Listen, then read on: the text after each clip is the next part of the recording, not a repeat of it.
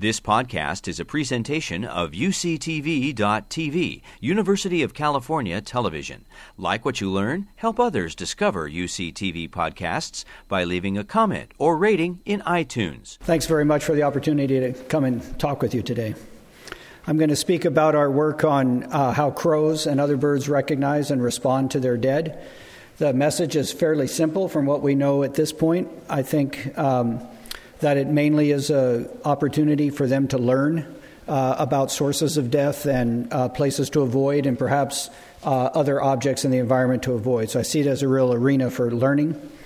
Before I get into the crows, I wanted to step back to the mammals for just a second and relate quite an interesting observation I had in Yellowstone National Park about 4 years ago to this day. And at this point, we were with a group of students looking at a wolf kill, trying to assess the landscape that might have contributed to this death. And it was an old female that had died. She'd been killed about 2 weeks earlier. And the death scene was one of a large cleft boulder. The female had backed into that. It was a bison that had been killed by a pack of wolves. And we were measuring the aspects of the terrain and the situation. There was a lot of still blood stained on the rock and the bones of the dead female bison on the ground. And as we were busying ourselves, we heard a roar of hooves come over the ridge, and the whole herd of about 36 bison displaced us from that scene. And we felt pretty bad for having been there and interrupted this situation. But the thing that was impressive was that these bison, after they pushed us away, they all smelled the bones, much as we heard with other mammals, and then each one individually walked through this cleft in the rock, right where the female had been killed, and passed through, and then went on their way. They were there for about an hour in total. And that's very different than we see with the response to when a crow finds a dead animal. So what you see in this video are the responses of crows to finding a dead bird that we placed on the ground right below that telephone pole. They come in, they're very noisy, they gather, and they might last for 15 or 20 minutes before they move on out of the area. And this is a widespread response that's been seen in other members of this family, the Corvidae, that includes things like magpies, which have been seen to even bring tufts of grass into a dead magpie, or scrub jays. There's been a lot of work on scrub jays just north of us here, and also ravens gathering around the dead. So let me introduce you to this family of birds briefly. They're birds that are familiar to most of us. They live close by with us. They include the ravens and crows, magpies, jays, nutcrackers. And they live around the world in all the continents except Antarctica. And almost all of these species have had some sort of interaction, as I described with the crows, to finding the dead. So some aspects of this group, they're long-lived, they're typically social, they have long-lasting partnerships with their mates and sometimes extended family groups. They have rather large brains for their body size. On this graph, these show the average relationships between body size on the x-axis and brain size on the y-axis for things like fish. And here's the average bird line. And then you'll see that the dots for the various corvids are well above the bird line, more on the mammal line, and even some like the American crow that I study right on the primate line. So these are really more like small flying monkeys than they are birds. Their brains are quite complex. We know now in the last several decades that they include places in the brain that are analogous and also homologous to ours. For example, the hippocampus is a homologous structure, and the amygdala is at least an analogous structure. They have a large forebrain, all this area here. There's a striatum, but a large forebrain where more complex sorts of sensory information might be combined and considered. And they have important connections between this forebrain and the thalamus back up to the forebrain that allows these animals to reconsider actions and shape them before they act upon that information. So the typical response is to get some information in, maybe from the eye, process it in the forebrain, and send a response down the spinal cord to the muscles to do something. But they don't have to always do that because of a connection here that allows that information to go back to the forebrain and be adjusted. That's how they, for example, learn different vocalizations. So with an animal like that, long-lived, social, and quite cognitively nimble, there are many reasons why they might attend their dead, as we discussed just with Dora's presentation. So they may be looking at a social opportunity, a vacant territory, a potential mate, for example. They may be looking to learn about danger. They may be looking at other aspects of that scene to learn what caused the death, what sort of expectation in the future that area may hold for danger and things like that. They may also be grieving and mourning a lost member of their family. Or, as I said, since these animals mate for life, they might have been with the same individual that's dead now for 20 or 30 years and might have a profound relationship and interaction with that animal after it's lost. So we have tried to investigate this response by doing experiments. And what we do is we basically prepare taxidermy mounts of individual crows and have them in kind of a dead status, and then we place those out and see the response of wild birds to those mounts. And this is a general description, basically, of what we do. There's some sort of a conditioning phase where we get animals used to coming to an area. Then we present them with some stimulus. That could be a dead crow or a hawk, for example, just to see the response. And then we measure their response after they've encountered that. And during this time, we've been feeding them at a spot, so we know they reliably come in. They're using that spot to gain food, and we can look for a change in their behavior, maybe how long it takes for them to approach that food after they've seen a dead bird there. So what we found, and this is work, I should say, that my PhD student, Kaylee Swift, and I have been engaged in, and Kaylee's continuing this work now, but these are some of the early findings that she discovered. First off, in terms of how many gatherings occur around these dead crows, about 60% of all the crows we put out had a large mob form around them. And that's similar to what you would see if a hawk was present, which is a known danger. And it's not as often as you would see if a hawk had a dead crow in its grip, for example. That almost always elicits this sort of response.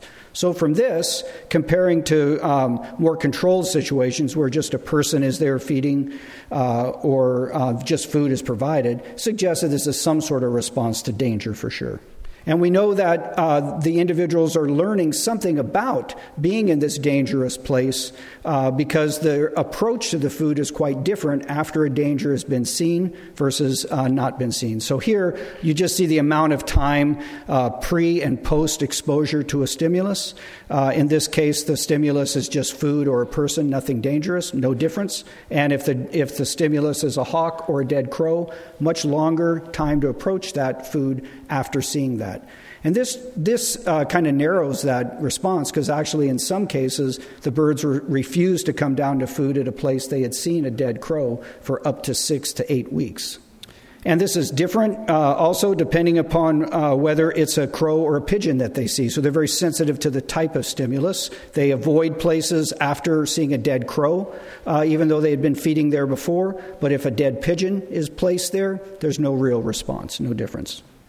And also, crows do this, and not all birds do this. So we just controlled this by looking at the response of pigeons as well as crows to this sort of presentation. And when pigeons see a place they've been fed at that now has a dead pigeon at it, they continue to feed there afterwards like nothing had happened. I suspect turkeys, we've been seeing some turkey videos of turkeys walking around a dead cat today, and I suspect they act like pigeons in this respect. But crows clearly increase their hesitancy to approach a spot after they've seen a dead animal there. And this is a pretty nuanced response as well. So what we see in this graph is that the response to an adult crow that's dead versus a juvenile crow that's dead over here is different. And that's especially different during the breeding season. So when you find a dead juvenile crow in the breeding season, which is a fairly common response, a lot of young birds die. The adult crows and other crows in the area don't pay much attention to that. They only scold and form a mob about a third of the time.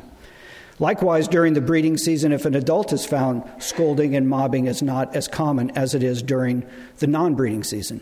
So this sort of nuanced response to me suggests that this sort of behavior is triggered more by an ecological or more of a social or ecological factor than it is perhaps something like grieving or mourning the loss of this individual. In fact, I would expect the exact opposite if they were really considering, for example, a lost young bird of their own, their sibling or their offspring or their mate. You would expect those responses to be especially strong during the breeding season, for example, and especially strong among adult birds. So we've tried to understand where in the brain the crow is processing this information and using that to help explain a little bit more about why they're doing this sort of thing. And let me explain our procedure to you a little bit here in this slide. We're doing PET imaging of live crows as they view various sorts of dangerous stimuli, a hawk, a person that had just captured them, or a person holding a dead crow, for example. And what we do, shown up here at the top, is we capture our birds in the wild. We wear a mask when we capture them so that they learn a particular face associated with that dangerous experience being captured in the wild. We capture them with a net gun that goes off with a blast and pins them to the ground. It's a pretty scary thing for a bird. And we don't want them to associate that with us when we see them later, and we want to be able to have anybody take on the role of that dangerous person by putting on this mask. So we wear a mask when we catch them. We then bring the birds into captivity and care for them wearing a different mask. So we have one person that's good here caring for the birds, and one person that's bad that has captured the bird. And we keep the birds for about a month. And during this time, we bring them into a smaller cage shown in the middle diagram here, where they are acclimated overnight, and then the next morning we perform a procedure upon them. And that procedure is simply to catch the bird out of the cage, inject it with a glucose mimic that we use as a tracer to indicate where synaptic activity, where nerve cells are actively communicating with one another. And we then put them back in that cage after they've been given the shot of glucose in their belly. And then we show them something. We let them, while they're awake, look out and observe perhaps just a person in the room that they'd never seen. They could observe the person that caught them, or the person that cared for them, or a person holding a dead crow, or a hawk, or nothing at all. And then during that 20 minutes or so, we continue to let them see that person on and off, and we then anesthetize them. And this tracer with the PET imaging allows us to basically step back in time while they're anesthetized and see where in the brain that tracer has accumulated during the time when they were actually looking at that stimulus we gave them. So this way we can keep them still, get a nice image, and see what's going on in their brain, then wake them up, let them rest for a day, let the tracer, the radioactive tracer, clear, and they can be released back to the wild.